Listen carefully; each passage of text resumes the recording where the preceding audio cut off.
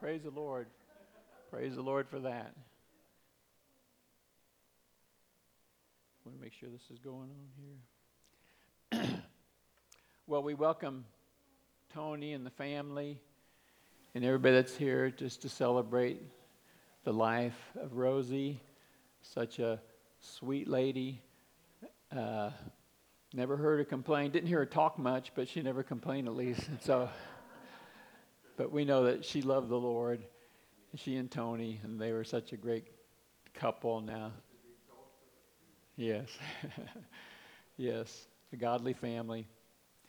So we want to honor that. Now, it just so happens that we've been going through the book of Revelation, and we're on chapter 16 today, so I don't know how well that fits with the occasion, but it's really talking about the wrath of God, and it shows you His holiness, and then it shows us how blessed we are to be on the other side of that wrath. And we're at the side of His grace because we've come to Him accepting His offer of grace.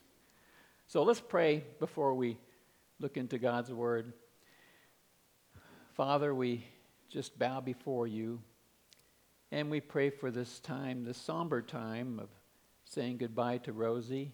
We thank You for what she meant to her family and to our church and to the body of Christ. We thank You for the example that she was here. And now, Lord, we praise You because she is in glory. And Lord, we just ask that we could continue on, and for her sake and for Your sake, Lord, that we would continue to be faithful and share Your grace with other people. And then, Lord, revere You because of what we see today. We pray in Jesus' name. Amen.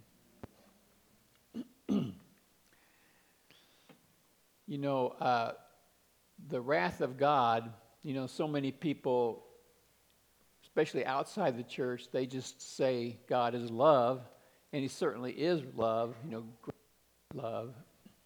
But also the Bible talks about His wrath, and it's a difficult concept to fit into our picture of a loving, self-sacrificing Creator and Savior, but it is such a key part of who God is in total. And as Christians, we believe that all have sinned and we've all fallen short of the glory of God, and we believe that because of that we are in need of a Savior. Every one of us is in need of a Savior. And we know that from the Bible we turn to Jesus Christ for forgiveness of our sins. We turn to Him in repentance for the forgiveness of sins. But even as we acknowledge that we have all sinned, how does it make you feel when you hear about someone who's involved in or has done some really horrible, egregious sin? Disgusting sin. Like money schemers who prey on older widows and get into their life savings. I mean, how heartless. Or child abusers who follow young teen girls as they walk home from school, and then one day the girl never makes it home. Or husbands. And all of these are situations that I've seen, not that I've heard about, seen on some program. Husbands who get involved in an extramarital affair end up killing their wives and their children, and then they call up the police saying, somebody's come in and killed my family, and it leads the police on a wild goose chase for weeks, months, until finally they trace it down to the husband himself, and he finally confesses to the sin. What do you think about that when you think of the love of God? How about those who promise girls from poor homes, maybe even in other countries, that if they cross this border, like into India, they can give them a nice job that they can help support their families, and then they find themselves sold into the sex slave trade? Now, I used to hear this statement growing up. If something really, really bad was done, somebody would say, there's going to be a special place in hell for someone who would stoop to that level. Well, we've been going through the New Testament book of Revelation for some months, and now we're on chapter 16. It tells us how things are going to end on this earth as Jesus Christ prepares to return. And one major factor that Revelation reveals is how God will deal with egregious, horrible sinners who refuse over and over again to turn to Him in repentance when He gives them chance after chance, and they still curse Him. And we're going to see what happens. Because, God's holiness demands that He deals with sin. And Revelation tells us about horrific and end-time judgments that people will face who absolutely will refuse to turn from their wicked ways, even though they're given chance after chance, like I said. And what we're talking about is what the Bible calls the wrath of God. But it isn't like God just loses control and just starts zapping everybody. The wrath of God is very measured and pre-planned according to the sins. And it's end-time punishments where God is offering last opportunities for forgiveness. As His wrath starts pouring down, they have a chance to turn to Him and receive His forgiveness. Now, Revelation tells us about 3 series of end-time judgments. And they're called seal judgments, trumpet judgments, and bowl judgments. And each one has 7 parts. In the seals, you have this scroll that's going to say how the world's going to end. And as Jesus breaks the seals off the scroll, judgments come down. That's what the seal judgments are. Trumpet judgments when you call, when you announce things. And then bowl judgments where they're poured out. And these are the judgments that come, severe judgments, because we're coming to the end of our time on earth, or the end of the earth's time, actually.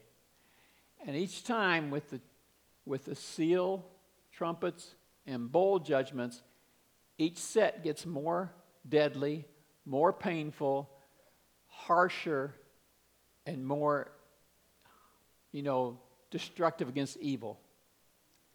Now, we've seen, as we've gone through the book of Revelation, we've seen wars, famines, plagues, earthquakes, hail, fire, seas turning to blood, springs and rivers polluted, not being able to use them for water, causing sickness. We've seen extreme darkness take over the land, locusts from the abyss, stinging people for 5 months, people wanting to die but can't. We've seen rampant attacks from scorpion-like creatures, people just begging to die but they can't. And during this time of judgment from God, the people continually refuse to turn to Him for forgiveness, and instead they curse Him. And now what we come to is what the Bible calls the bowl judgments. And these are the most severe of God's end-time judgments. Now in chapter 15, John, the Apostle John, who's receiving all these visions of what's going to happen, he describes when he's introduced to the bowl judgments. It's 15, verse 1, and this is the only verse we'll read from chapter 15. Then we'll go to chapter 16. He says, I saw in heaven another great and marvelous sign. He's been seeing all these signs. And so here's another one. 7 angels with the 7 last plagues. And these are the bowl judgments. Last because with them God's wrath is completed. So you see, God's wrath isn't just Him getting mad and losing control. God's wrath is pre-planned punishment according to the sins, and then, reacting from his holiness, because sin is an attack on God's holiness. And in chapter 16, in verse 1, it says, "Then I heard a loud voice from the temple saying to the 7 angels, 'Go pour out the 7 bowls of God's wrath on the earth.'" So here it comes, the final judgment, the final series of judgments. And what he's doing here, it's reminiscent of a drink offering poured out in the worship of God. So, as God brings these judgments upon the earth, because they have offended God to the very end, and it's like this libation that he's pouring out, these 7 bowls of his wrath, and it's kind of like they are a sacred offering to God to make up for that sin. And so, let's go on to verse 2.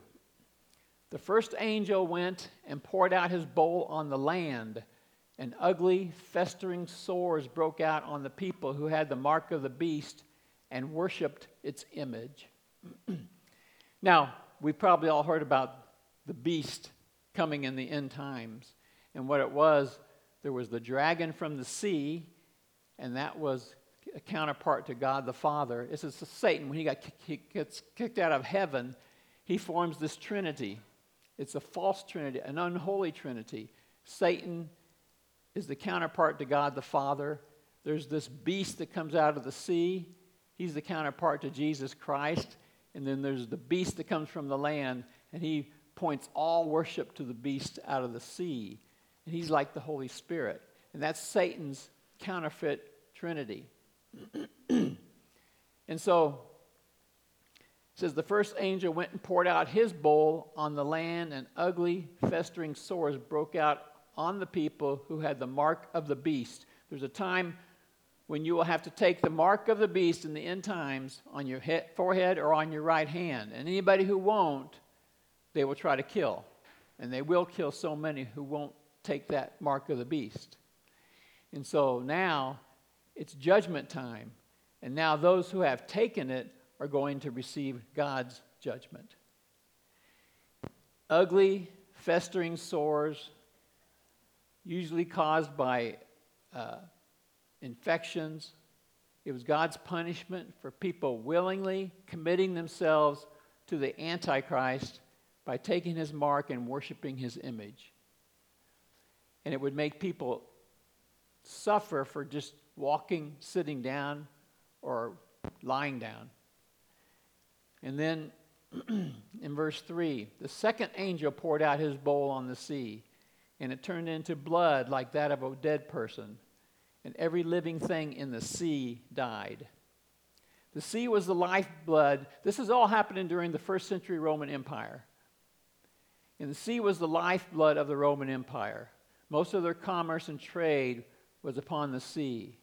And so this would lead to tremendous, devastating economic disaster. But this is all God's wrath coming down to make up for the sin that had been, sinned against him. Verses 4 through 7. "The third angel poured out his bowl on the rivers and springs of water, and they became blood. Then I heard the angel in charge of the waters say, 'You are just in these judgments, O Holy One, you who are and who were.' And I heard the altar respond." It's kind of like an offering. "Yes, Lord God Almighty, true and just are your judgments." Stop there. "The drinking water turns to blood," another severe economic disaster. This was also an act of what is called retributive justice, because they shed the blood of God's servants, and now God is making them drink blood. "True and just are your judgments." That refers to God's covenant faithfulness.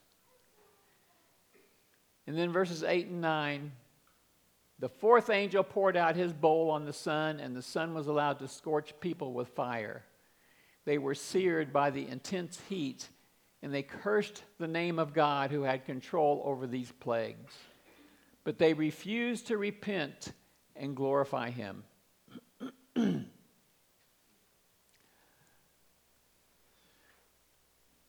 Seared by the intense heat of the scorching sun. Now again, in all these judgments, there's a chance to repent. And they refuse to take that chance. They refuse to admit their weakness, their wickedness. They refuse to give glory to God and be saved. But what do? They curse God even more. Repent, refuse to repent, and glorify him. Verses 10 and 11. The fifth angel poured out his bowl on the throne of the beast, and its kingdom was plunged into darkness. People gnawed their tongues in agony and cursed the God of heaven because of their pains and their sores. But they refused to repent of what they had done. This is God's preliminary act in overturning the beast's reign. He's plunging his kingdom into darkness. The beast, we said, is the Antichrist. He will be plunged into darkness with his kingdom. That means his authority is limited and his throne is temporary. You know, all through life, we have to choose God, heaven over earth.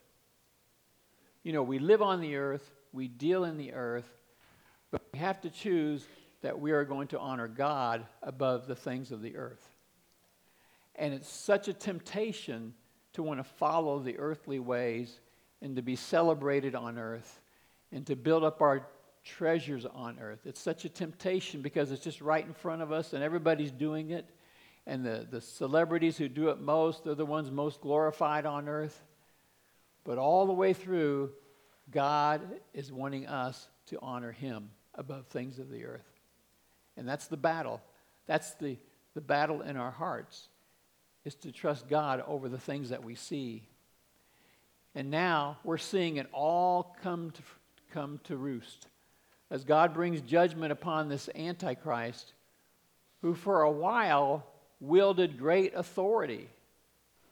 He was like the top celebrity, and everybody was worshiping him. And they thought he was such a great person, and they had his mark on their forehead or their right hand. And yet here he is. He causes so much destruction. And people gnawed their tongues in agony and cursed God because of the terrible suffering from the tribulation, from the judgment. But they refused to repent of what they had done.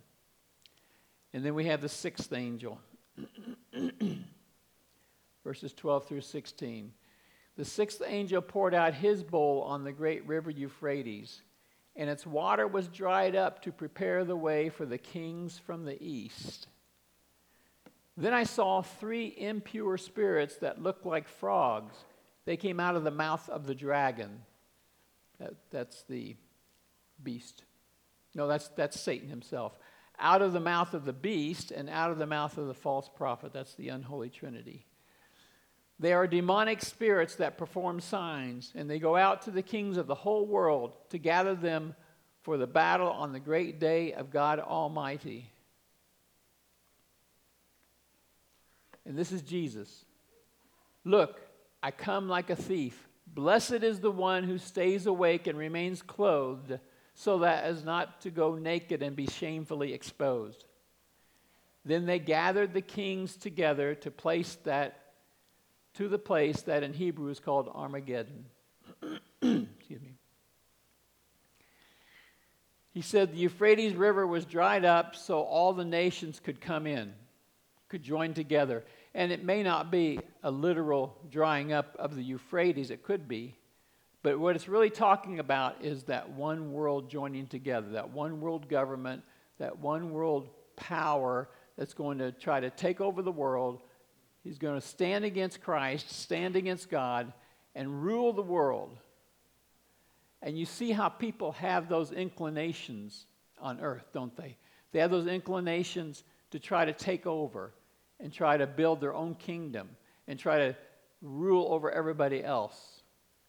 And so this is the end time one world government forming to oppose God. And they get to such a point, and it always has amazed me, they get to such a point that they think they can actually fight against God or fight against Christ as he comes back to keep the kingdom of the earth and not allow Christ to take it back. And you have these three impure spirits coming from the mouth of the dragon, the beast, and the false prophet, who make up the unholy trinity. And they're gathering all of the enemies of God across the world for battle on that great day of God Almighty, the Battle of Armageddon.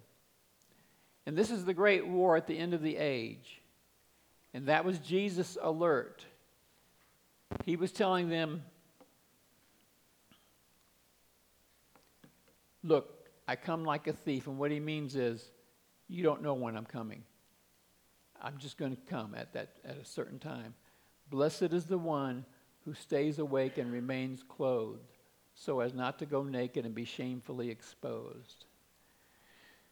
So he's saying to his followers, all this is going on in the earth, but don't be lulled to sleep. Don't allow yourselves to slowly and deceptively be led astray. Because as God's people, we are to remain astute. We are to remain, alert. Don't allow ourselves, little by little, to be drawn away from our faithfulness to God. Don't get so immersed in the world's goals and riches that we get just a little bit further away from God and a little bit further, and we kind of like we're going to sleep spiritually. And that's what Satan wants to do with us. So Jesus is saying, stay alert. Stay awake. Our enemy is always out to trap us with nice things, with promises of ruling or with promises of riches or whatever. And the way we can stay safe is to stay sharp. Staying sharp in God's word. The word of God is a sharp sword. We have God's word. We have his word that has been written over centuries and millennia. And people have tried to destroy it all through the ages. People hate it that want to control others. When rulers try to control their people, they want to get rid of God's word. And they go in some places, in other countries especially, if they find a church, sometimes they'll just burn it down. Or they'll threaten the people. Or they'll take their Bibles. Because they don't want them having God's word. These enemies, they know how important it is. Sometimes we don't realize how important it is as much as they do. But they want to take it away. They're more scared of it than we revere it sometimes. But we neglect it at our own peril. And we risk being shamefully exposed and becoming a toy of Satan. And now we come to the end of the passage, 17 through 21. Talks about them gathering the kings to a place called Armageddon. The seventh angel poured out his bowl into the air, and out of the temple came a loud voice from the throne saying, "It is done." Then there came flashes of lightning, rumblings, peals of thunder, and a severe earthquake. No earthquake like it has ever occurred since mankind has been on the earth. So tremendous was the quake. The great city split into 3 parts, and the cities of the nations collapsed. The great city is Babylon. Babylon's always used for the major city. In that time, it would have been the Roman Empire. God remembered Babylon the Great and gave her the cup filled with the wine of the fury of his wrath. Every island fled away, and the mountains could not be found. Oh, one more. From the sky, huge hailstones weighing about 100 pounds fell on people, and they cursed God on account of the plague of hail because the plague was so terrible. The seventh bowl judgment basically brings history to a close. A voice from the throne says, "It is done." It's kind of like when Christ said from the cross, "It is finished." Because the judgment now is complete. God's wrath has been completed. It has been fulfilled. His righteous wrath against sin is completed. His final kingdom now has come. The lightning, the thunder, the earthquake, that is creation trembling, fleeing the presence of God as he brings his wrath to the earth. Babylon, that great city that's always opposed God in all forms, and in different cities like Rome and places like that, it has now been defeated forever. Islands and mountains flee and hide from the wrath of God. You know, there's a frequent apocalyptic motif connected to the great and awful day of the Lord. Huge hailstones, 100 pounds falling on people. I looked up the heaviest hailstones recorded. 2 of the 5 heaviest hailstones recorded came down in the state of Kansas. One in El Dorado and one in Coffeyville, just over the Oklahoma border. And they were about 1.6 pounds. In Bangladesh, there was this hailstorm in 1986 with 2.25 pound hailstones, and 92 people were killed. So now, 100-pound hailstones. It's going to devastate everything and everybody, all those who will not turn to God. But, here again, the last sentence, and they cursed God on account of the plague of hail, because the plague was so terrible. So just think of these people. They sought everything in what this very temporary world had to offer. They gained all the power they could and tripped all the wires that they could trip in order to gain power, in order to have power over the people. And we see this happening all through history, don't we? In different places of the earth. We see people rise, and their biggest goal is to gain power over the people. And they do all the things to gain their power. And in this instance, every time they had chances to turn to God, but they couldn't wrench themselves out of their earthly desires and dependence. I mean, they just held on tightly as they could to all that was being destroyed. Piece by piece, it was taken out of their hands, and they just keep grabbing for it. Instead of turning to God and relieving themselves of all that suffering and horror, they just keep trying to get more and curse God. And as they closely witnessed and experienced the superior power of God, they just couldn't release that grasp. That's why Jesus warns us in the end there, stay awake, remain clothed, don't be found naked and shamefully exposed. We need to clothe ourselves in Christ, don't we?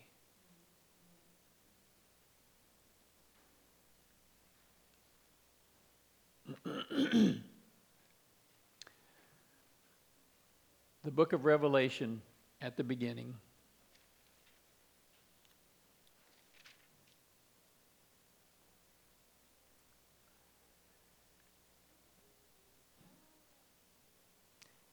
Verse 3, chapter 1. Blessed is the one who reads aloud the words of this prophecy, and blessed are those who hear it and take it to heart what is written in it, because the time is near. So, it's a heavy subject. It just kind of fell on this day. But it also talks about the holiness of God, the love of God, the grace of God, because it's the grace of God that saves us from all of this. And it's amazing. It's amazing that the world is heading towards this, and here's us. We have received the truth, and we have the truth, and we share the truth, but most of the world is going the other way.